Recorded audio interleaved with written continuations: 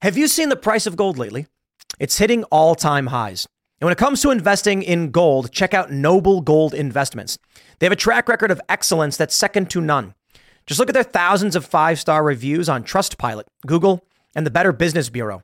Customers rave about their knowledgeable staff, smooth investment process, and life-changing results, which you can see for yourself online.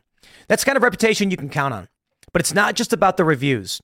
Noble Gold Investments truly care about their clients. They take the time to understand your unique needs and goals, and they give expert guidance every step of the way. That level of personalized service is rare in this industry. Look, when it comes to securing your financial future, you can't afford to take chances. Go with the gold company that has earned the trust of countless investors. Visit noblegoldinvestments.com/Tim Pool today and discover why Noble Gold Investments is the only choice for smart, secure gold investments. Or give them a call at 877-646-5347. Again, that number is 877-646-5347.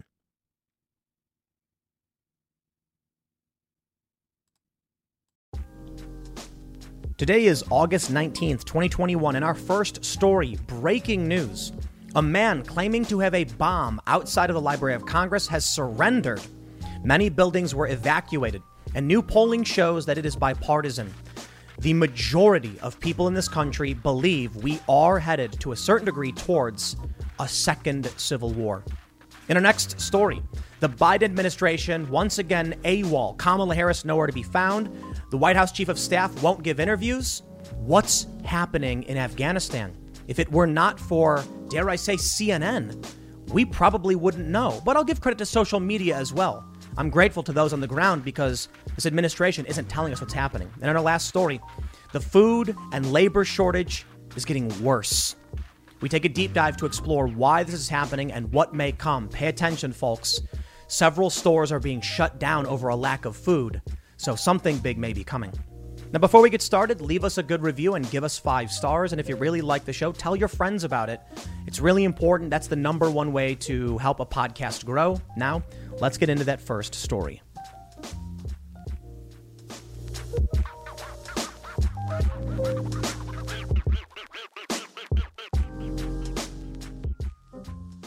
Today, several buildings in Washington, D.C. were shut down and several were evacuated after a man in a pickup truck claimed to have an explosive device that would be triggered by decimals.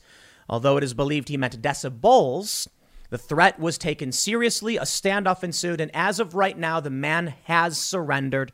It's all over, and it appears to be safe. Now, the man also broadcast a statement on Facebook. Facebook deleted his profile. They deleted the live stream. And I have to be honest, I was also reluctant to even show the article which depicts his face because we don't like giving these people attention. But in his stream, he said, "The revolution starts today, Joe Biden." And he said, "I'm one of 5. Now, we don't know what he meant by, "Oh, I'm one of 5. Some people think he's saying that there's more than just him in D.C., though I don't think that's true. He may have been referring to his family. Now, it is true that in this country, we are so divided that things seem to be getting more and more chaotic. And that I don't know if that's unique to today, because we did see the Weather Underground in the 70s. We did see the Vietnam protests. There was extremism back then as well. We also had what happened at Kent State. To say that we are equal to, on par, or worse than, it's hard to know for sure. But new polling by the People's Pundit shows that it's bipartisan. Both sides think we are headed towards another civil war to a certain degree. That it's, well, I should say it's considered to be more likely than not. And that to me is particularly worrying, but not surprising because I've talked about it quite a bit. When you take a look at any polling, you can see the stark ideological divide. You can see that Democrats will just support Biden no matter what. Republicans oppose him no matter what. And it's really frustrating. Independent voters, of course, lean away from the support. They lean towards disapproval of Joe Biden and the economy. But I'm seeing a lot of people, Joe Biden will say something and immediately I see conservatives just saying it was bad. Whatever he's saying is bad. Whatever he's doing is bad. And I'm like, come on. Like, look, I get it. the president is doing a terrible job, in my opinion, but not every single thing he says is wrong. Of course, not every single person on the right, but certainly the tribalism runs deep. As much as I don't like Joe Biden or Kamala Harris, and I think the administration is hiding and basically struggling to maintain any kind of professionalism amid this crisis, I still think there are some things we can give them credit for and try to encourage better behavior. But you've also got people ragging on CNN because their reporters are on the ground just trying to find that reason. Now, to me, I just see this and I'm like, people want some kind of conflict, and I hope we don't go there.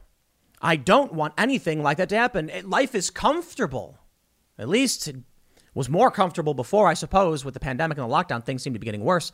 But you do not want to see the things that I and many others have seen in other parts of the world.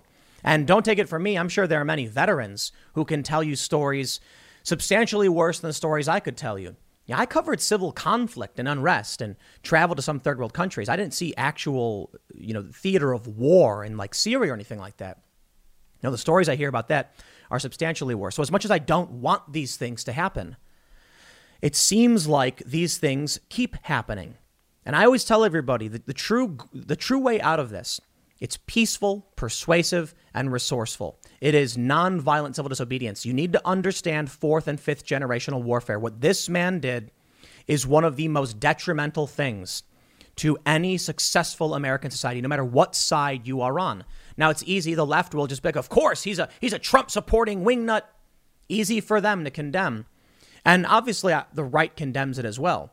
But for this guy to claim to be a Trump supporter, something like that, all this does is make everything worse. Now, I understand it's an uphill battle. The mainstream media is lopsided in favor of the left, but this stuff is not good. You take a look at the polling, and it seems to back up that we're heading down dark paths or a dark path. But let's read the news. Before we get started, head over to timcast.com and become a member to get access to the exclusive Timcast members only, Timcast IRL member segments on timcast.com, as well as an ad-free experience on the website. You will also be helping to support our fierce and independent journalists. But don't forget to like this video, subscribe to this channel, share this with your friends. Let's read the news. And I'll also stress too, look, it's breaking news. We have to talk about this. YouTube punishes channels for doing this, which is why we set up timcast.com. It's very likely that this video will be demonetized, deranked, and kicked to the gutter. But we'll start with the raw story, actually, so you can get some context as to what this guy was saying. And then I will show the AP breaking down. He did surrender, so no need to worry for now. We'll see how things play out. From Raw Story, and also, which is a left outlet. The revolution starts today, Joe Biden. I'm one of 5 in video driving to the U.S. Capitol. Floyd Ray Roseberry appears to be the suspect sitting in his pickup truck outside the Library of Congress in D.C. with an alleged explosive device. He posted several videos of his drive to the building Thursday on social media. In his videos, he began talking about how his health insurance wouldn't pay for him for anything anymore. He said he'd been getting injections in his knees to help him walk. When he went to the doctor, he said that the insurance didn't cover him. He went on to say that his wife had skin cancer, but that the insurance wouldn't cover it either because they considered it cosmetic. He said that his wife had to have her nose practically removed. I cleared my conscience with God, he said, noting that he told his wife he'd be home on Sunday, whichever home it is. He went on to say he had no fear. He went on to claim he is one of 5, but didn't clarify what that meant. I'm not going to read quotes from this guy. You get the idea. The AP reports man surrenders after claiming to have bombed near Capitol. The man who claimed to have a bomb in a pickup truck near the U.S. Capitol has surrendered to law enforcement, ending an hours-long standoff on Thursday. The man, identified by law enforcement officials as Floyd Ray Roseberry, 49 of North Carolina, crawled out of his vehicle and was being taken into custody shortly before 2:30 p.m. He had pulled up outside the library earlier in the day and told police he had a bomb in his truck. An officer saw what appeared to be a detonator in the man's hand.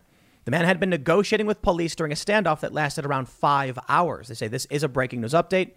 So by the time you watch this, there's probably much, much more information. I pushed the production of this one really, really close to launch time just to try and make sure we had the most up-to-date information because this is important.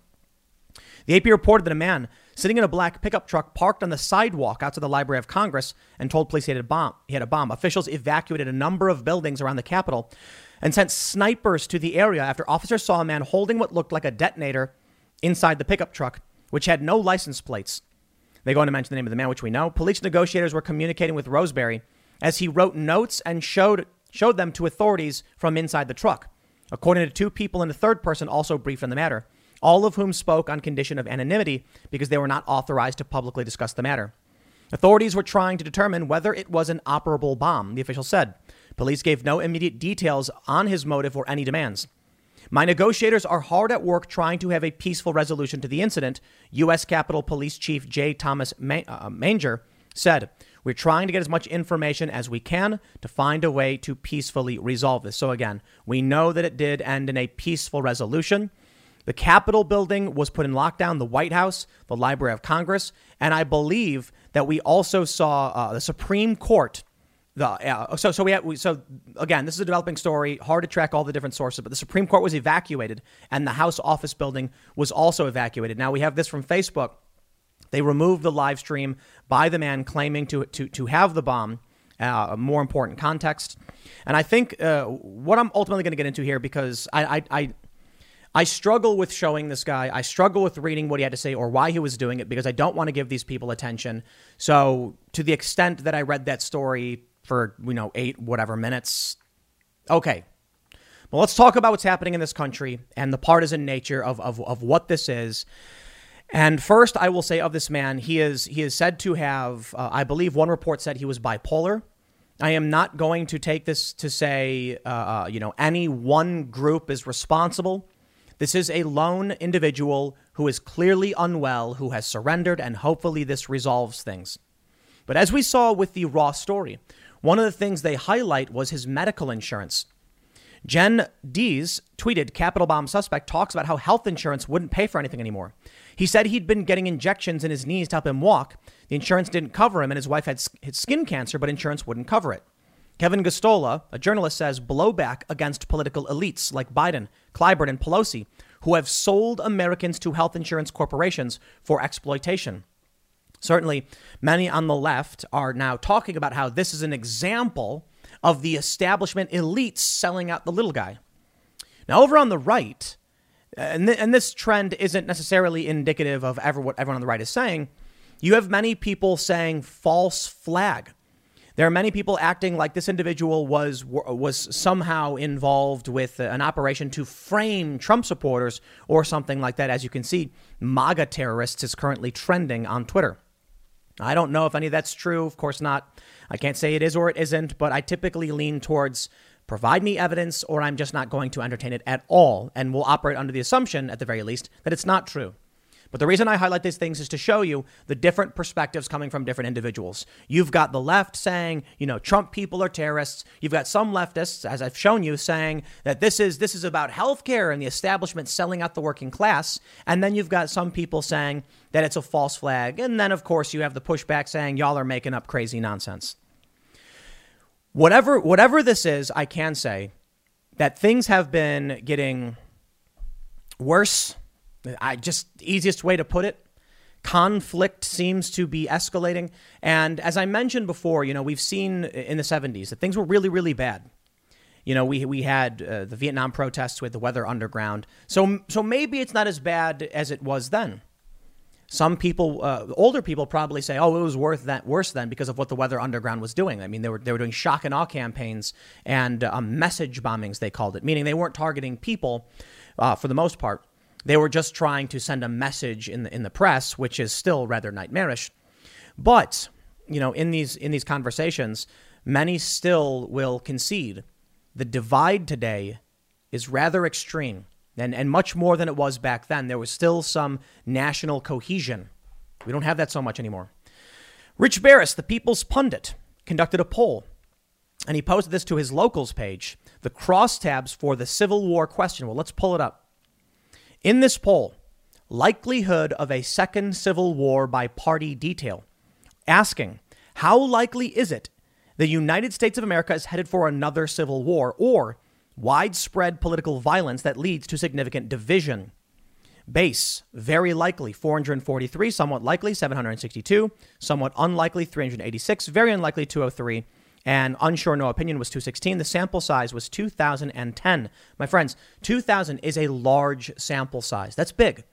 When they do polls, not to say that all polls are perfect, and there's a lot of math that goes into it. The idea is they ask a certain number of people that represent the public at large.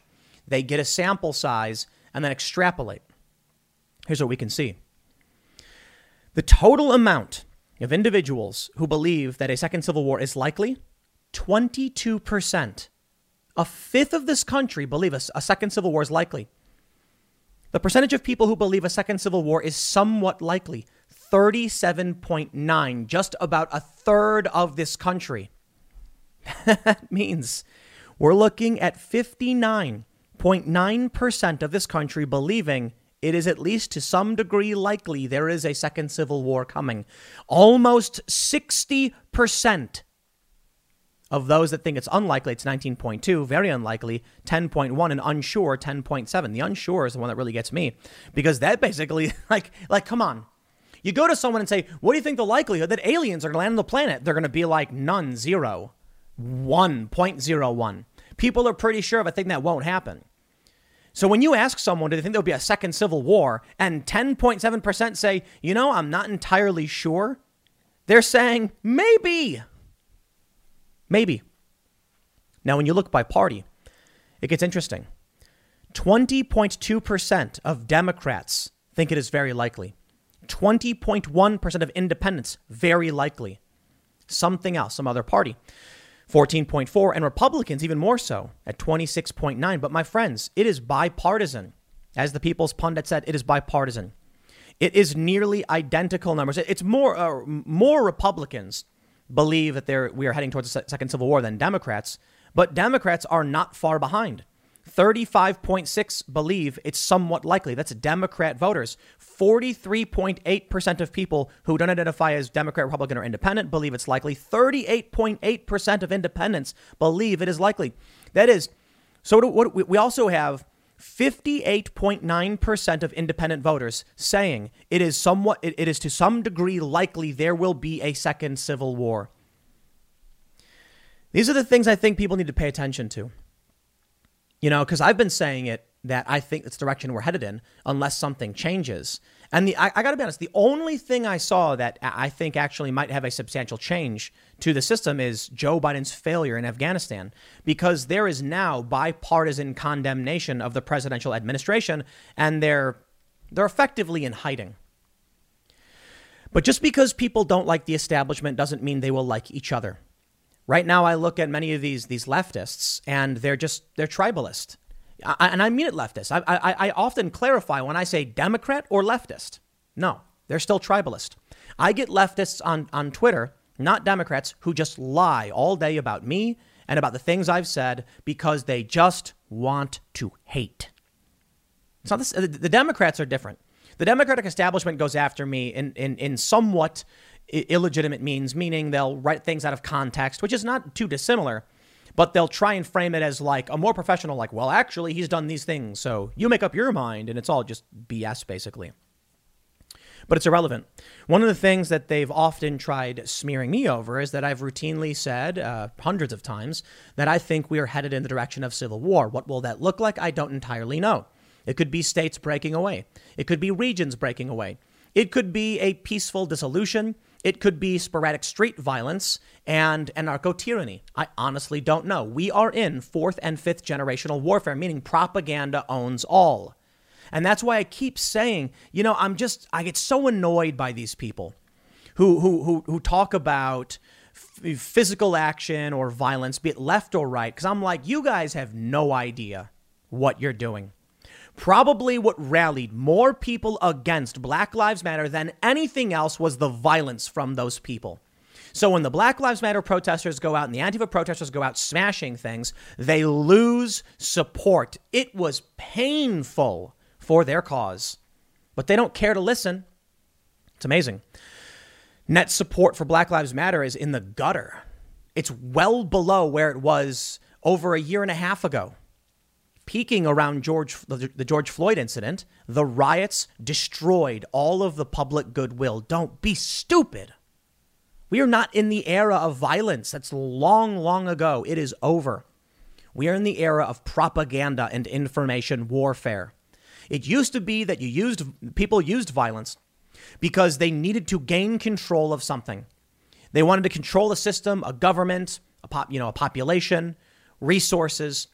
And so what would they do? They would come in and force people. They would take it. Now, that doesn't work. It breeds resistance groups. I mean, that was always the case, especially with any kind of subjugation. It was very difficult to pull off without their forming resistance. Now they use propaganda, and you get the population to go along with you, which is why it's so important to be peaceful, persuasive, and resourceful, to explain to people honestly and with integrity. Now, I get it. Many of these people on the left lie, cheat, and steal. They want communism. They want socialism. They'll call it anarchy, but they really want some kind of communism. And they'll lie to get it. You can't play that game. There's no ends. They believe the ends justify the means, but they're wrong. That's why they're despots and tyrants, petty tyrants. That's why they're authoritarians. Because using coercion, manipulation, and physical force is authoritarian. And that's not what we are fighting for, figuratively. I should say politically fighting. What we want is to be left alone. Perhaps the non-aggression principle. Interestingly, not all left libertarians actually subscribe to the belief that you shouldn't aggress against someone, which is something I find very strange. But this is where we're at right now. I want to show you the oblivious nature of the establishment. Sam Harris. You know, never listened to Sam Harris a whole lot. I've heard some of his stuff, but I think he is... I am not a fan. We'll put it that way. I'll try and keep things a bit more tepid than I probably would like to. No, Sam is a terrible political pundit, in my opinion. He should not be engaging in this political rhetoric because he only exposes that he has no idea what's happening in this country. But I think it's important to highlight because Sam represents what a lot of Democrats believe, and he has a popular podcast. Sam Harris tweets, Biden achieves near Trumpian negligence here. But unlike Trump, whose reputation among his fans was magically shielded from earthly damage, Biden can't get away with being a callous moron in an emergency. And he shouldn't. This is all just sickening. I'll tell you the problem with this tweet. First of all, he's correct in criticizing Biden. The problem is Trump supporters regularly criticized Trump. It's not even a question. I tell the story all the time. I get into a cab and the guy tells me he voted for Trump, but he wished Trump would just shut up. But Trump did have his zealots, the people who believe Trump could do no wrong no matter what he said. They existed, but they're the exception, not the rule. Now, I, as someone who voted for Trump in the last election, can easily point out bad things Trump did. Missile strikes in Syria, commando raids, of course. Criticizing him when he deserves to be criticized. But Sam Harris is acting like that doesn't exist. And this is important. Biden achieves near Trumpian negligence. His reputation among his fans was magically shielded, but not high. I'll criticize Joe Biden. Yes, of course. And I criticized Trump and voted for the guy, too. You're not special. You see, Sam represents the ignorance of these people who would believe the economy is good right now and vote Democrat. And that's people like Sam Harris. And they are the blind leading the blind. There are very serious problems in this country. But so long as Sam Harris pushes these lies because he doesn't do any inch of research, any bit, you get high profile individuals who don't know what they're talking about, leading other people into hate. Many zealots supported Trump. No matter what he said and did, they would never see him as doing anything wrong. And I already complained about tribalists on the right condemning literally every single thing that Donald Trump will say. And I see it with Jen Psaki as well. It's like, look, there's a lot of things to criticize her over, but it's so strange to me when they try and nitpick everything. When we had CNN's reporter, Clarissa Ward, on the ground in Afghanistan saying, she made a comment about what the Taliban had been saying, everybody took out one of the lines. I saw many conservatives do this. She said that they're chanting death to America, but they also seem friendly. It's bizarre. And I saw the quote posted over and over again by conservatives, but they cut out the part where she said it's bizarre.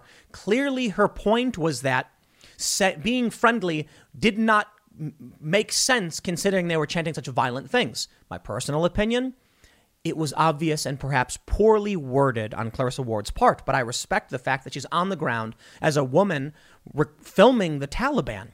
I think that's great. I'm glad CNN's doing it. And that's what we should encourage. CNN, do more of that. We don't like you for your unhinged nonsense over Trump, but I will absolutely praise Clarissa Ward's coverage on the ground in Afghanistan. Why? The Biden administration is basically AWOL right now. If y'all can't recognize that sometimes people you don't like do good things, we are doomed. And it's about time people wake up and start saying things like, it is good that Biden withdrew our force from Afghanistan, but he did it wrong. Criticize him heavily for that.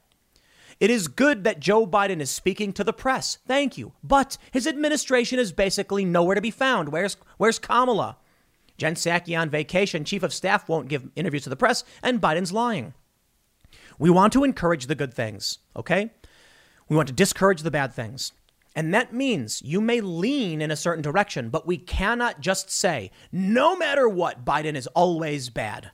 I mean, he's mostly bad a lot of the times, and it's very easy to see. Trump had his bad moments, and I think for a lot of reasons he was bad. But people just want to hate. Now, to address Sam Harris acting like the noble Biden supporters will criticize him while the Trump supporters would never criticize Trump, you just got to Google search culture war. And what do you see? How the right wing is using Biden's Afghanistan withdrawal to start a new culture war. From Salon, right wing media already bored with bashing Biden over Afghanistan. Return to the culture war. They're, of course, acting like it is the Republicans. Pounce because people just want to hate. People need to wake up. Here's what I think. Donald Trump, insurgent candidate. Bernie Sanders, insurgent candidate. Both with their merits. Bernie Sanders caved the establishment and sold out. Changed his positions and embraced wokeness. Donald Trump, insurgent candidate, made it in. I didn't vote for Trump. I didn't vote for anybody, to be completely honest, even though I was like very fervently pro-Bernie at the time. I didn't vote for Trump. 2020, I did. Because I looked at what the establishment was. We had Donald Trump storming the gates of the Republican establishment and negotiating withdrawal from Afghanistan. I'm happy about that. I'm sad to see what's happening. I think it could have been done better. I think Biden screwed this up. But I still think in the end, for all of the problems, Joe Biden was right to withdraw. But he did it in such a way that I'm really worried about the Americans that are left remaining. And I think they royally screwed this one up. And now we're going to face the negative consequences as a nation.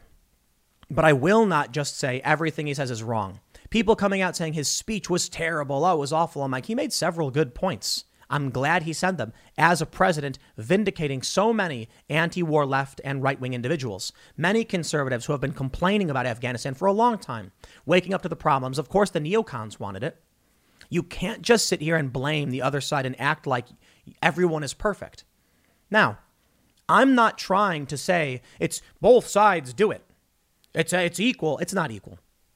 It is not equal. As I stated, you had many moderates and conservatives criticizing Trump and recognizing this.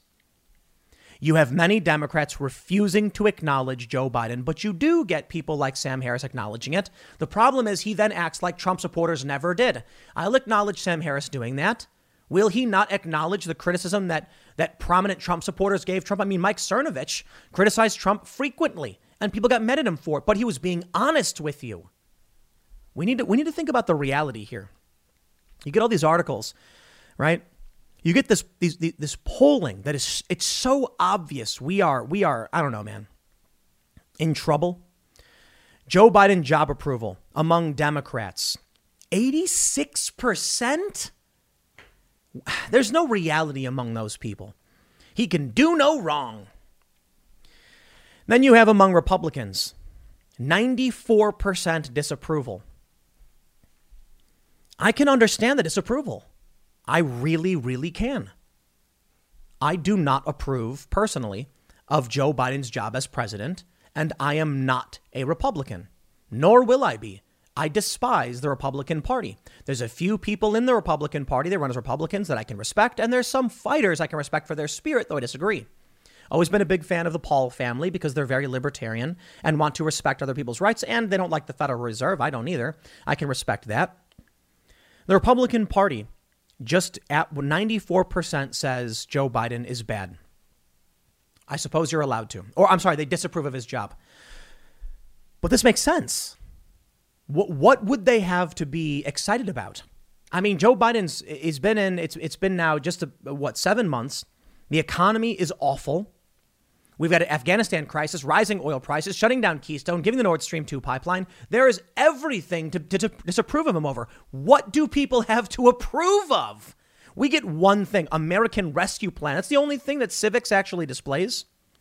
Now, independent voters, typically where I fall. And it makes sense. 57% of independent voters disapprove, 32% approve. And you know what? If I was to apply on a scale of like 1 to 10, my disapproval, it'd probably be a 6 out of 10. No, I'm sorry. It'd be a 7 or an 8 out of 10. But that means you still get a 2 or 3 in terms of things Biden can be praised for. Maybe that's a bit of a stretch, but the speech he gave had problems. I'd give it a C+. I heard from conservatives like, it was the worst speech. Oh, I can't believe it. And I'm like, really? When he said we shouldn't be fighting a war, the Afghans won't fight themselves. I'm like, he's right. When I'm not going to pass this off to the next president, I'm going to move forward with this. He's right.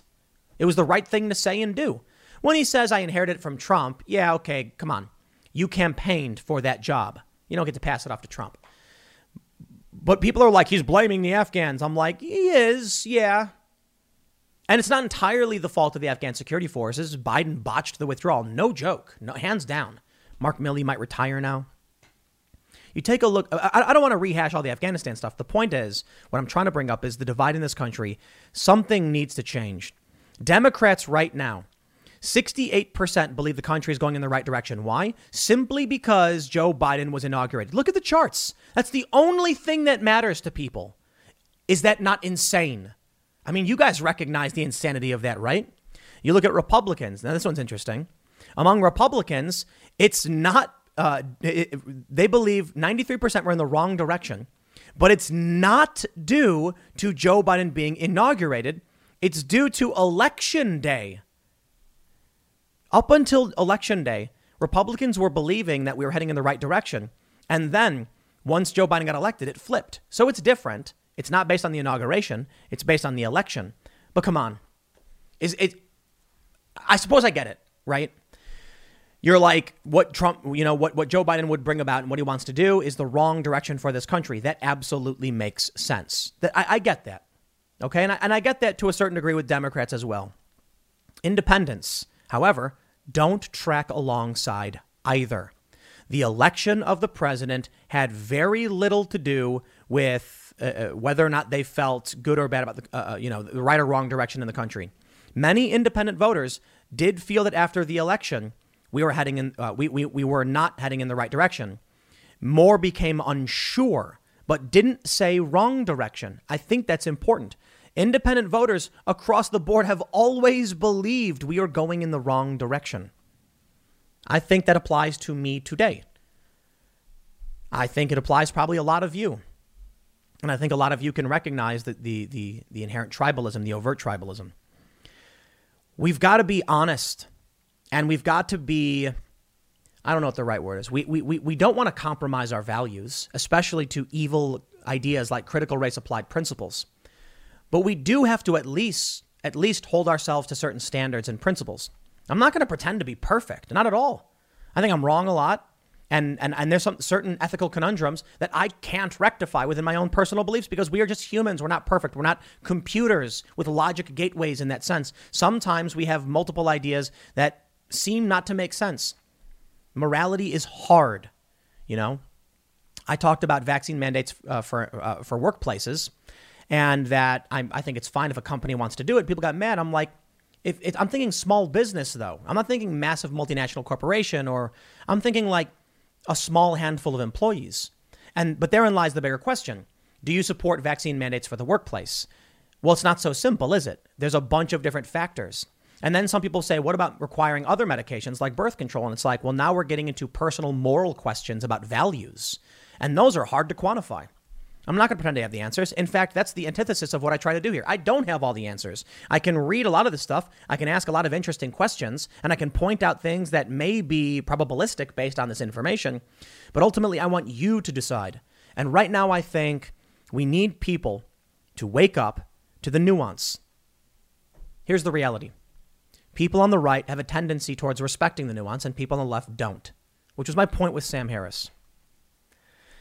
I can't stand these stories, man. The story, the standoff, whatever, but I'll leave it there.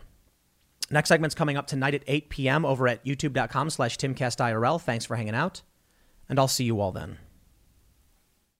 The full picture of what's about to happen in Afghanistan is starting to come into focus. And my friends, I hope you are prepared for a shock news cycle.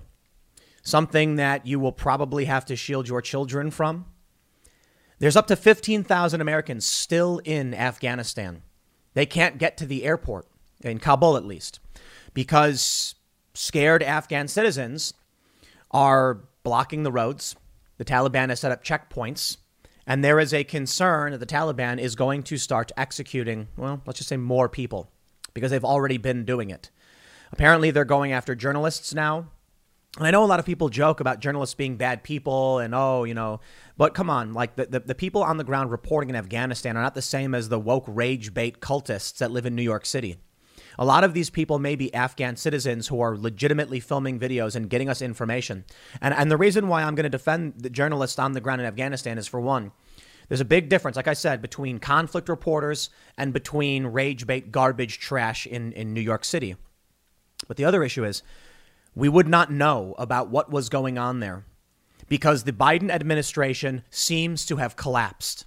Mark Milley now, according to one report from Jack Posobiec, may be on the verge of resigning amid the chaos. Where's Kamala Harris? Biden's just on TV lying and Jen Psaki's on vacation. The chief of staff apparently won't be giving an interview. And the only reason we know anything about what's happening is because there are journalists on the ground. And it's rather shocking to say, but CNN has a reporter, a woman on the ground in a particularly dangerous situation. And people are ragging on her because she said she said one bit that they're chanting death to America, but they seem quite friendly. Now, I certainly think it was naive to report that way because you could have said something like they're tolerating our presence because we're broadcasting their victory chants. There's a difference. But I don't see it as that big of a deal. In fact, I'm grateful to Clarissa Ward for being on the ground. It's certainly not a safe thing to be doing. And I have to be honest, I despise CNN. But I will take whatever I can get right now. And I don't hold it against the individual reporters on the ground. They're risking their lives. That's a fact. Big difference between someone being on the ground and these rage bait trash political writers in New York City. You got me defending CNN now. Why? What am I supposed to do? We need to see what's happening. We've got American citizens trapped in Afghanistan, unable to evacuate. What do you think's going to happen when the Taliban starts going door to door, when they start patrolling neighborhoods, setting up checkpoints? Are these Americans going to be cowering and hiding in basements? It may be. And this may be a disaster on a scale we have not seen in generations, when you have potentially 15,000 Americans who could end up as prisoners of war, hostages, or even get executed, depending on the work they did. Some of these people, probably security and defense contractors. We've already seen the Taliban execute Afghan commandos who surrendered. Where is the Biden administration? Well, Joe Biden's lying on TV. Lying on TV. Everyone is tearing into him. Even the media, the Democrats, I should say Democrat-supported media are tearing into him. The administration itself. Where's Kamala? New York Post says last person in the room. Harris silent 6 days amid Afghan pullout chaos. I will absolutely state first and foremost, I believe it was the right thing to do to get out of Afghanistan. I think at this point, everybody recognizes it. Even Joe Biden was forced to come out and say, look, nation building didn't work. These people couldn't defend themselves. It was the problem is Biden came out months ago saying, well, we got 300,000, security forces for Afghanistan, as strong as any army. They'll be fine. This won't happen. Apparently, Joe Biden, the Biden administration, pulled out of many of these cities before evacuating Americans. Look, you're not going to come to me and blame Trump for this. 14 months to prepare. Joe Biden campaigned. He was running for the presidency. We all knew what Trump had negotiated. We all knew what was to come this year. And Biden said to the American people, I would like to be in charge while that happens. Why didn't they plan for this? Where are they now? Hiding. They're literally hiding right now. When you start seeing images appear on TV of Americans begging for their lives, this is going to be, I think this is going to go down in history as something more than Saigon. I wasn't alive for Saigon. I don't remember the cultural impacts. It's interesting. It's interesting how that works in a society, right? I know a lot of people who weren't alive during 9/11. That's crazy. I remember sitting there watching it happen. This is going to be maybe the Black Swan event that Palantir was talking about. Maybe it is Afghanistan. Maybe this crisis will persist months down the road with horrifying imagery emerging, sending a shockwave through through America, which could result in a ripple effect towards confidence in markets. Maybe not. Maybe it's a stretch. Where are they at? Kamala Harris, silent. Let me show you. Let me show you more. We got Jack Posobiec saying Milley is considering falling on his sword for Austin and retiring post-evacuation, per Pentagon official. Milley also privately telling officers he wishes 45 was back despite the bad blood. What? Now, I'm sorry, man. We had Jack on the show. He's a frequent guest, Timcast IRL. But Jack, you expect me to believe that woke Mark Milley is wishing Donald Trump was back? You know what? I can't believe it. At a time when the administration seems to be collapsing and people are jumping ship, we are hearing Milley saying he wants Trump back.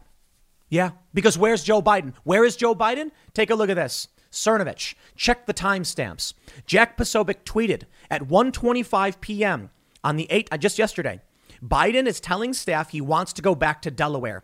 Hasn't been sleeping well this week. Thinks he will be more functional if he stays over at home in Wilmington.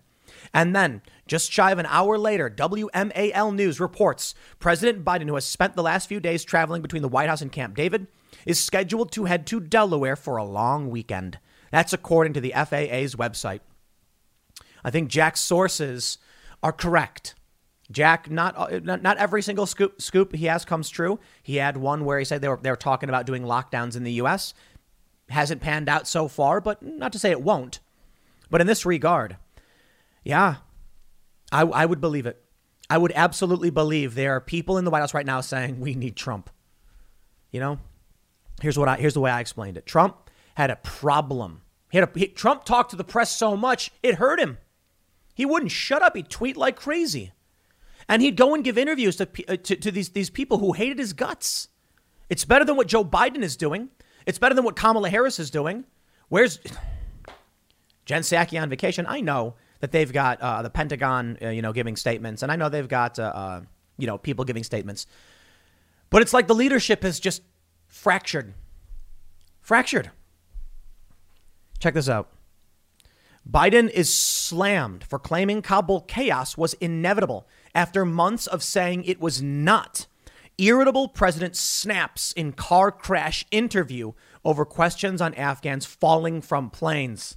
You know what he said? That was 4 or 5 days ago. What? Wow. For all the stupid things Trump had said, the things that I hated that he had said or done, I don't see Trump being... when Ruth Bader Ginsburg died, he said, wow, she was a tremendous, historical figure. It's a great loss. I can't say I'm surprised by this. When you vote to elect against, you are not voting for. You vote for anything, and you vote for this insanity. It's incredible, isn't it? Biden, Kamala, Milley. It's look at this tweet. Look at this one from Joe Concha. White House Chief of Staff Ron Klain can't bring himself to be interviewed or questioned in any capacity. A theme for this White House during the crisis, but has in the last 24 hours been retweeting Jen Rubin, Joe Walsh, John Harwood, and Aaron Rupar. This is what you get. This is what people voted for. Let's get serious. From NBC News, up to 15,000 Americans remain in Afghanistan after Taliban takeover. U.S. officials said about 1,100 U.S. citizens, permanent residents, and their families were evacuated on 13 flights on Tuesday. And what did we see? I can't necessarily blame the U.S. government for this entirely or the Biden administration, but we're seeing the evacuation of Afghan citizens before American citizens. I know it's probably simple to say for a lot of people to look at the surface and say that shouldn't happen. We should get the Americans out. The problem is not all of the Americans are sitting there in Kabul waiting to get on a plane. It's not like Joe Biden said, hold on, you Americans, you can't leave. We're going to bring the Afghans out. They got the people on the planes that could get on the planes.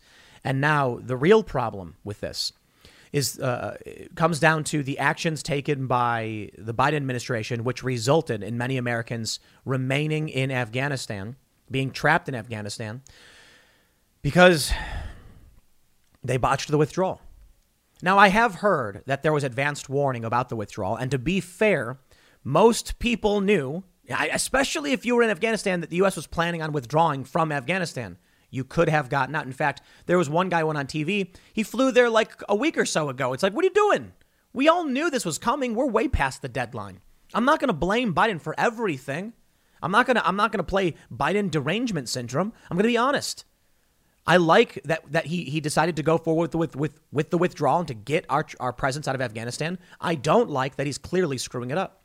We had Forrest Cooper on last night. He was an Army Ranger in Afghanistan. We had Jack Posobiec. He was, I believe Jack was Naval Intelligence. I could be wrong. So these are guys who have experience with deployment. But Forrest, more specifically, in Afghanistan, he's talking about how he knows these areas. In these videos, he remembers being there. He knows what it's like. And it's devastating for all of these people who serve to watch what's happening.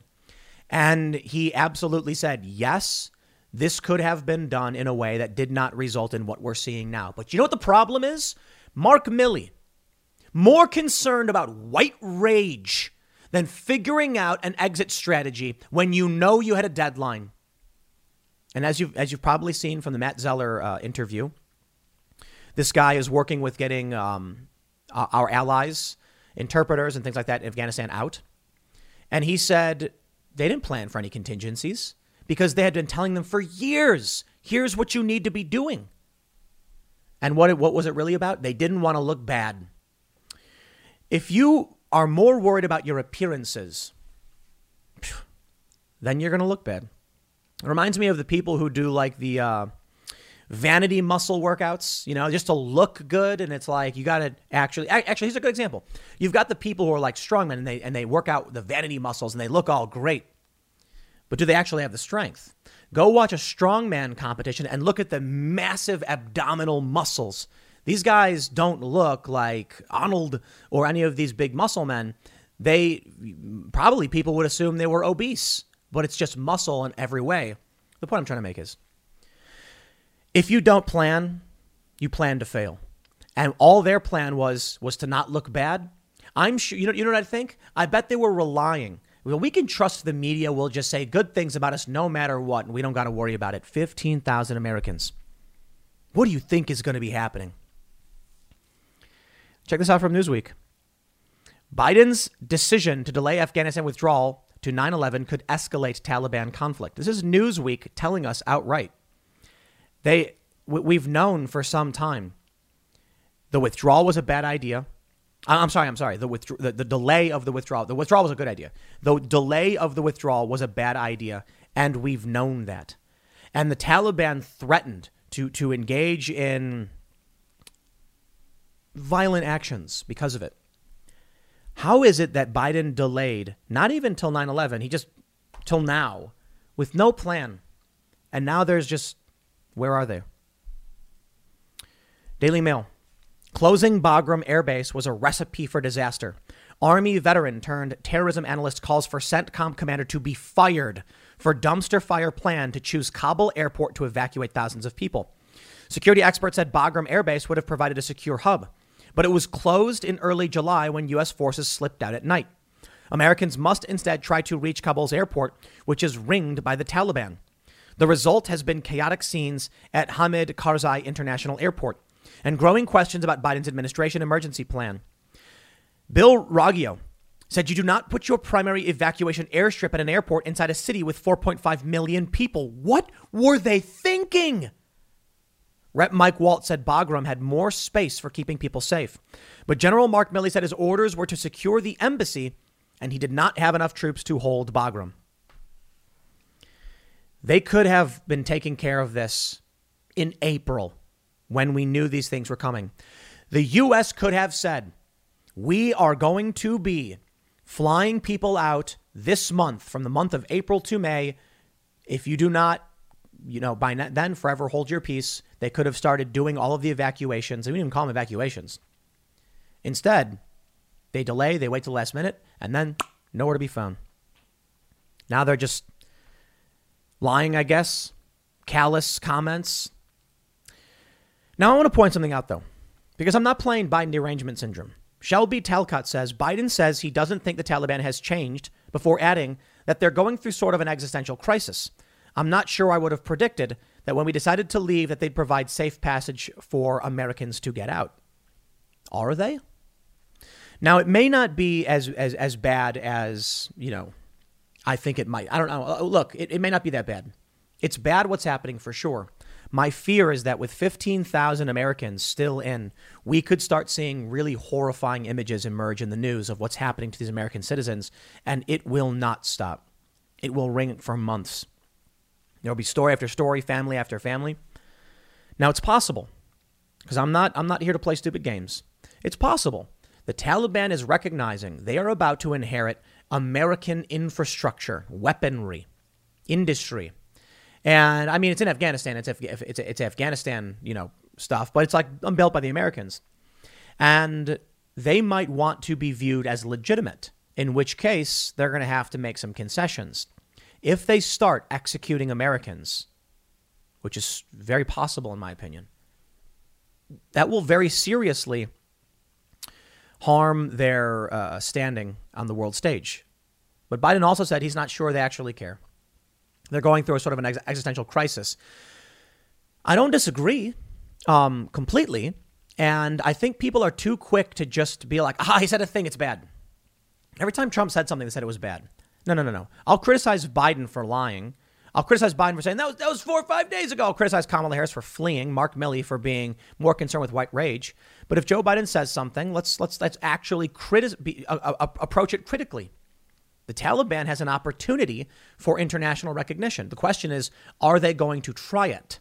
Now, look, I'm not saying that they're going to walk in with smiles on their faces and everything will be fine. They're already beating and whipping and killing people, and they've been for the past several weeks.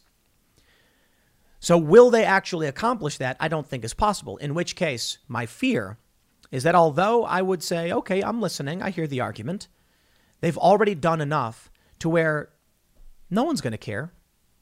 They care more about their ideology than they do about what some other nation thinks of them. And I'm sure they feel that there will be many people of their faith who will defend and support them in what they're about to do. I mean, the Islamic Emirate of Afghanistan is what they call themselves. So where is everybody? Where is Joe Biden? Where are they at? The Daily Mail says, President Biden has been slammed for the bald-faced lie that chaos in Kabul during the final stages of the U.S. withdrawal was inevitable, after saying for months it was not. The president's performance was blasted from all arenas, with Republicans and Democrats branding Biden shameful and calling for him to take responsibility for the scenes of violence and disorder in recent days, as thousands attempted to flee while the Taliban advanced. Biden was criticized for having no urgency in tackling the crisis, while others said the president was impotent and dishonest after his interview with ABC News on Wednesday. In the interview with George Stephanopoulos, Biden expressed disbelief there was a way to have gotten out with chaos, and said he did not think the withdrawal could have been handled without mistakes.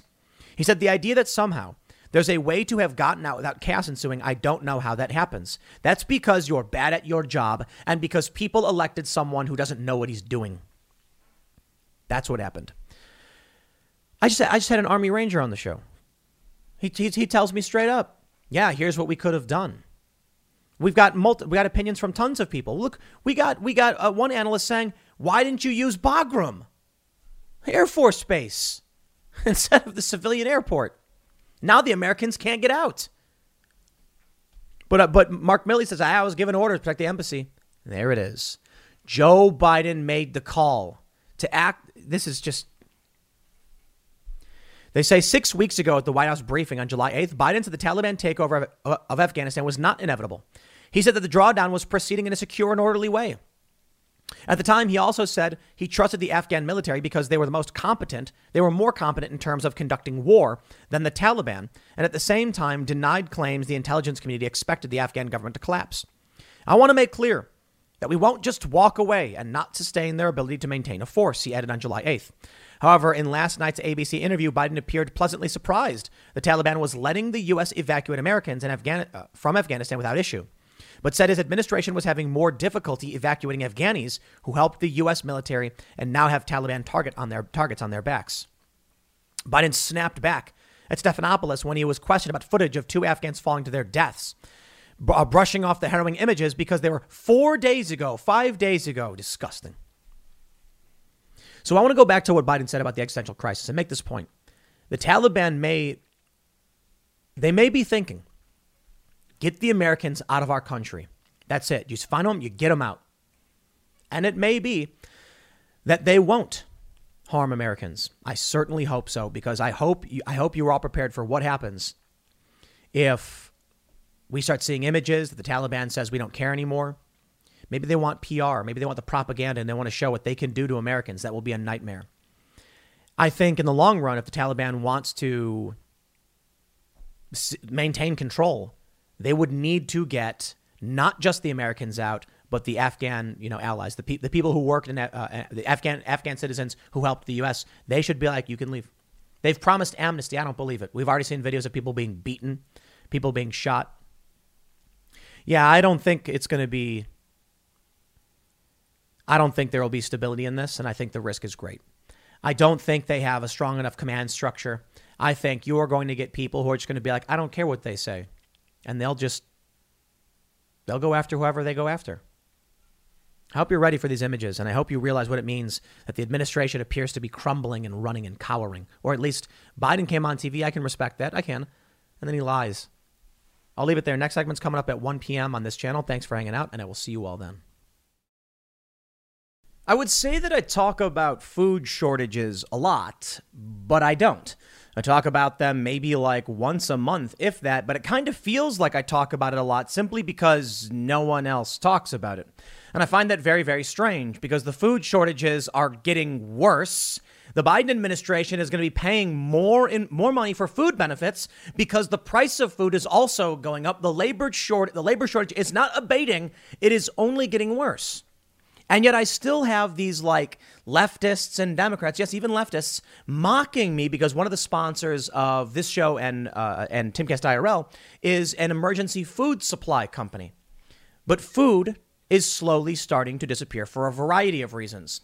I compiled a series of tweets, 16 different stories about food prices going up or restaurants being forced to close, things like labor shortages. And it was a simple 5-minute, not even 5 minutes. I just Google searched it. There's a story about some place called Nando's in the UK. 50 locations are being shut down. It's a fast food restaurant. They're being shut down because they have no chicken. This past weekend, while we were filming the vlog, we went to Starbucks. And they had a sign on the drive-thru saying these items are no longer available. So I decided to look into this because if you've been following me and you've seen all of my videos, you know this, but not everybody watches every single video I do. And the mainstream media is not running this news cycle. For obvious reasons right now, I get it, Afghanistan. But when it comes to the economy, the media keeps saying, you've got many, I don't want to say the media, but many media outlets saying everything's fine. Recovery is here. Look at all the jobs we have. It's like they're sweeping it under the rug. And there's not a national conversation about the economy burning to the ground. And then you get to see, I included to the end of this Twitter thread, the Democrat voter base, based on Joe Biden being president, now believes that the economy is good. You know what? I'm just going to show you immediately. I know I mentioned this quite a bit, but let me show you. Let me just go through this data from Civics. How would you rate the condition of the national economy right now? Party, Democrat. To be fair, during the Trump years, Democrats did think the economy was fairly good, though it was declining over time. There was a small dip when Trump got elected. All of a sudden, Democrats, some of them about, what does it look like, maybe like 7 or 8%, were like, oh, the economy's bad now. Okay, sure. When COVID hit and the market crashed, Democrats immediately started to believe the economy was bad. And to be fair, Republicans and independent voters did as well. I can respect that. But something is unique among Democrats. When Donald Trump gets elected, when Joe Biden gets inaugurated, the Democrats who believe the economy is very bad drops dramatically. And the Democrats who think the economy is good skyrockets to 57% today. The only way you could believe the economy is good right now is if you are not paying attention or you are living in a fictitious reality. The people who are glued to MSNBC and CNN, and they're being told lies and other trash garbage, and they believe it. And then there are people who read local news, independent voters who get information from more than just these mainstream news outlets, these high-profile national outlets that aren't talking about this. And then you'll see these stories. Now, what I want to get to, what's causing the food shortage? It's not just Joe Biden. At timcast.com, we actually had one of our reporters start digging into the variety of reasons as to why there is a food shortage. And it's a perfect storm, my friends, but it's something you need to know about. Look at this story first. Let me go through the stories and show you. This is from August 15th. Portland restaurants struggle to get food product amid pandemic-related shortages. There could be a turkey shortage this Thanksgiving. This is from about 2 days ago. Nando's closes 45 restaurants after running short of chicken. Rogue Valley restaurants facing severe shortage as COVID. The restaurants are facing shortages. Check this out. Burger King, Popeye's owner, says labor shortages driving up beef costs. It's not just about the food shortage. It's a labor shortage and the food prices. This is economic disaster. From the Mountain Times, Woodstock struggles to solve restaurant shortage. Yep, that's right. Can't bring more food to town. Understaffed Colorado restaurants may need years to recover. Taco Bell is facing a food shortage. Pandemic-era food prices persist, from Spectrum. Food shortages across shops in the Channel Islands. This in the UK. UK pandemic raises fears of food shortages. Getting answers how food shortage could impact local school. UK supply chain on edge. KFC crisis, missing items from menu. Supply chain woes come to school cafeterias. Green Bay. Caterers battle a food supply shortage. These are local stories. The national outlets don't talk about this. And of course, you would think seeing all of these things, you'd be like, wow, something's wrong with our economy. For some reason, independents and Republicans will accept it and say the economy is not doing well. 4 million resignations in April and more coming. More job openings than people joining the workforce. And the media ignores the first portion and just says, look at all the people joining the workforce. So what's going on? What's going on? From timcast.com. Staple food items in short supply in the U.S. Because of pandemic lockdowns, dramatic shifts in consumer behavior have caused shortages at the food supply as the food supply industry struggles to keep up.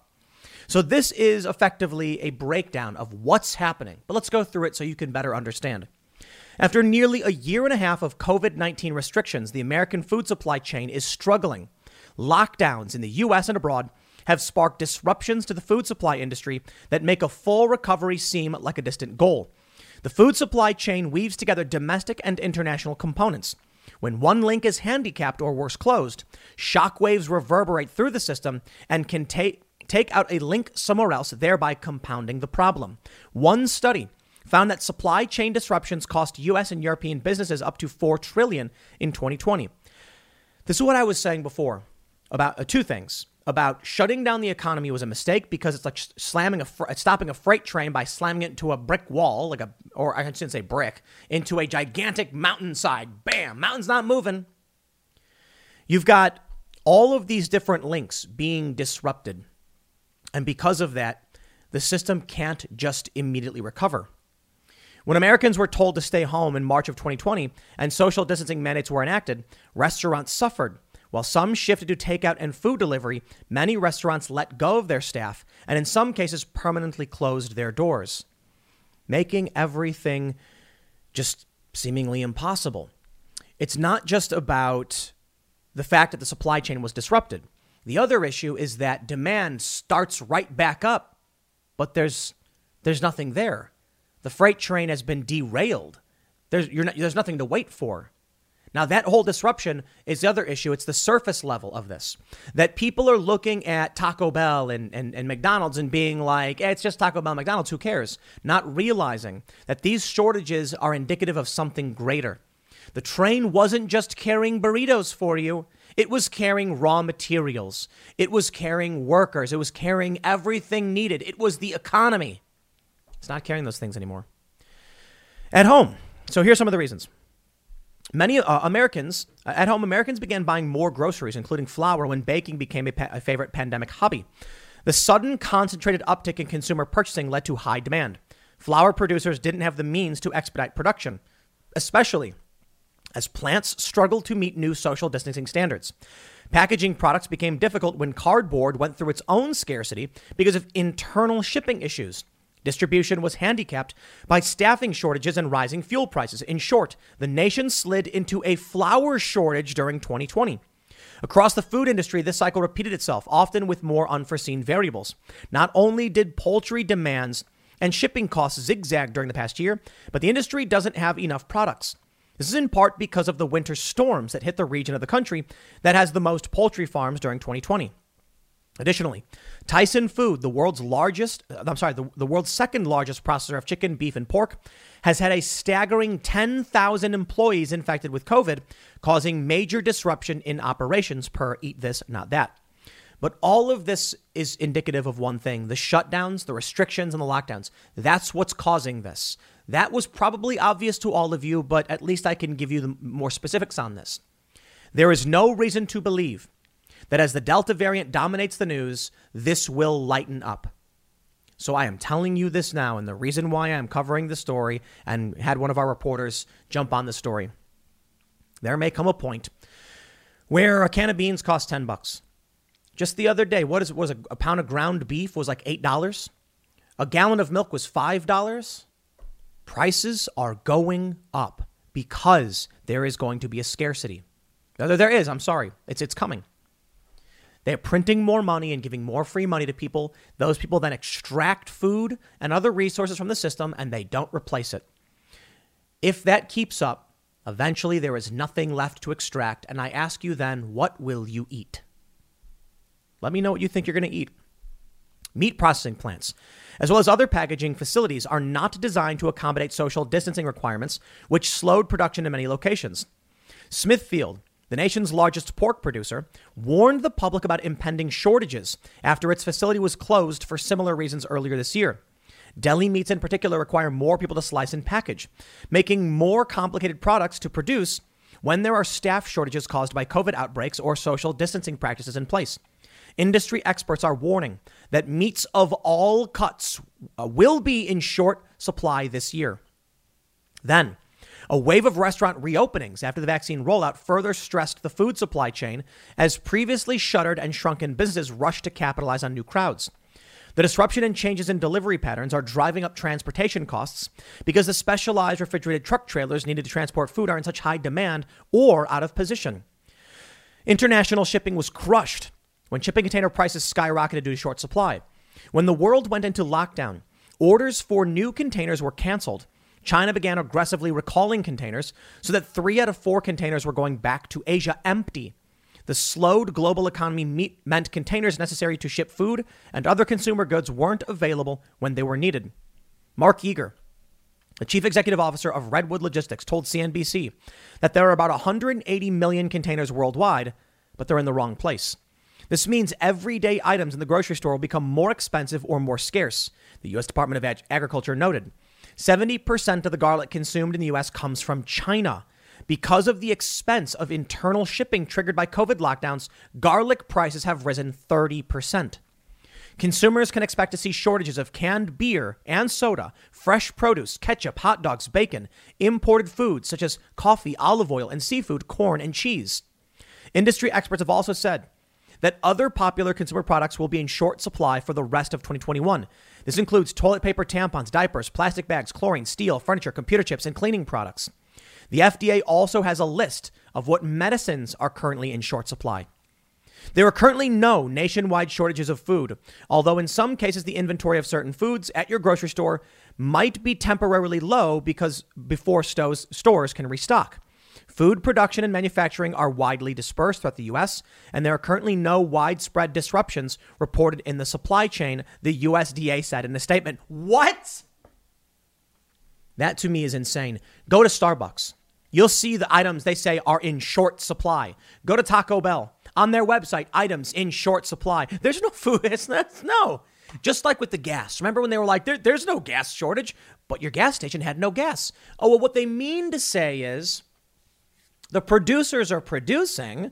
You just can't get any in your area. That's not a shortage. Was there a shortage before when you were able to go to your gas station and they had gas? There is. You see, here's the semantic game they're playing. When it came to gasoline, there's a trucker shortage. So the truckers can't transport the gas. So there's technically no shortage of gas. We got a bunch. We just can't get it to your gas station, which means your gas station has a gas shortage, doesn't it? Your local restaurants have food shortages. And to those in the UK, Nando's, 50 of your stores just shut down because there's a shortage. But they're talking about the US still. They're wrong. Supply chain disruptions and changes in consumer purchasing habits have changed rapidly since the onset of COVID-19. While some areas of the industry may be able to meet new production demands, it is difficult to predict when raw materials will become available or when shipments will be able to reach distributors. So there you go, my friends. There's no sign of abatement. There's certainly the chaos that is the Biden administration. It is chaos. It is absolute chaos. Do you think they can handle a crisis like this while they're dealing with Afghanistan? While they're dealing with the border crisis? This is an inept, one of the most pathetic administrations we have ever seen. Well, I've ever seen. I'm 35. Maybe y'all are older and you've seen some pretty pathetic administrations. Like I hear Carter was bad. Wasn't alive for it though. But boy, is this a fumbling, bumbling, ridiculous administration.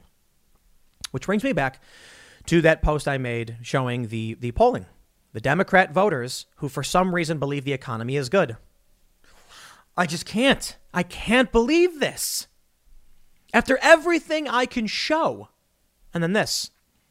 Global stock markets plunge into red as oil prices slide, fears mount over Delta variant, and the U.S. Fed hints monetary stimulus could be pulled sooner than expected. They still believe the economy is good. Why? Why won't these people snap out of it? What are they doing? Believing that. Wow. Oh, no. It's all good, you know. The FTSE 100 down 2% earlier amid global fears of COVID and monetary stimulus. And they're being asked, you think the economy's good? That's great. It's great. The economy is better than ever. Yeah, I went to Starbucks. I couldn't get the coffee I wanted. Smoothie place was closed. I'll tell you this. This is what really grinds my gears. I did not want coffee. I wanted a smoothie. Well, actually, I was going to get a coffee smoothie, to be fair. What I wanted was an almond milk coffee smoothie. I don't know exactly what they put in it. It's just ice, I guess. So I guess it's kind of like a frap. But the smoothie place has it. It's like a keto, high fat kind of thing, and it sounded really good. And we pulled up in the middle of the afternoon on a Saturday, and there was a sign on the door saying, "We cannot open." No people. It's going to start happening this way. Already, I have gone to restaurants and we're surprised to see that on Google they're listed as being open. And then you see a sign on the door saying, due to a labor shortage, we have no choice but to close. Who would run the place? No one. And then we were like, okay, well, where do we go? We wanted, some kind of like cold, healthy drink. Starbucks, I guess. I wouldn't call it healthy. We pull into the driveway, and there was a sign taped to the drive-thru saying, here are the items that we don't have due to the shortage. The global markets are taking a dip. Even outside of the article, is it really interesting? You can see the UK market, the FTSE 100 and the pound dropping, because the economy is not doing good. They say shares on the London Stock Exchange took a hammering earlier today amid concerns that global growth is slowing. The Delta variant of COVID-19 is spreading, and central banks will pull monetary stimulus sooner than expected. We had a credit cardiac arrest, as it's called, back in 2008. And since then, we have been on life support. The central banks are flooding money into the system to keep people buying, but things aren't getting made, and then COVID happens. And I have to wonder if everything they're doing has more to do with the fact that they knew the global financial system is about to implode. Palantir just bought $50 million worth of gold bars, 100-ounce gold bars. Amazing. You know what Palantir is? It's the Lord of the Rings, the Seeing Stones or whatever. And they're a data analysis company.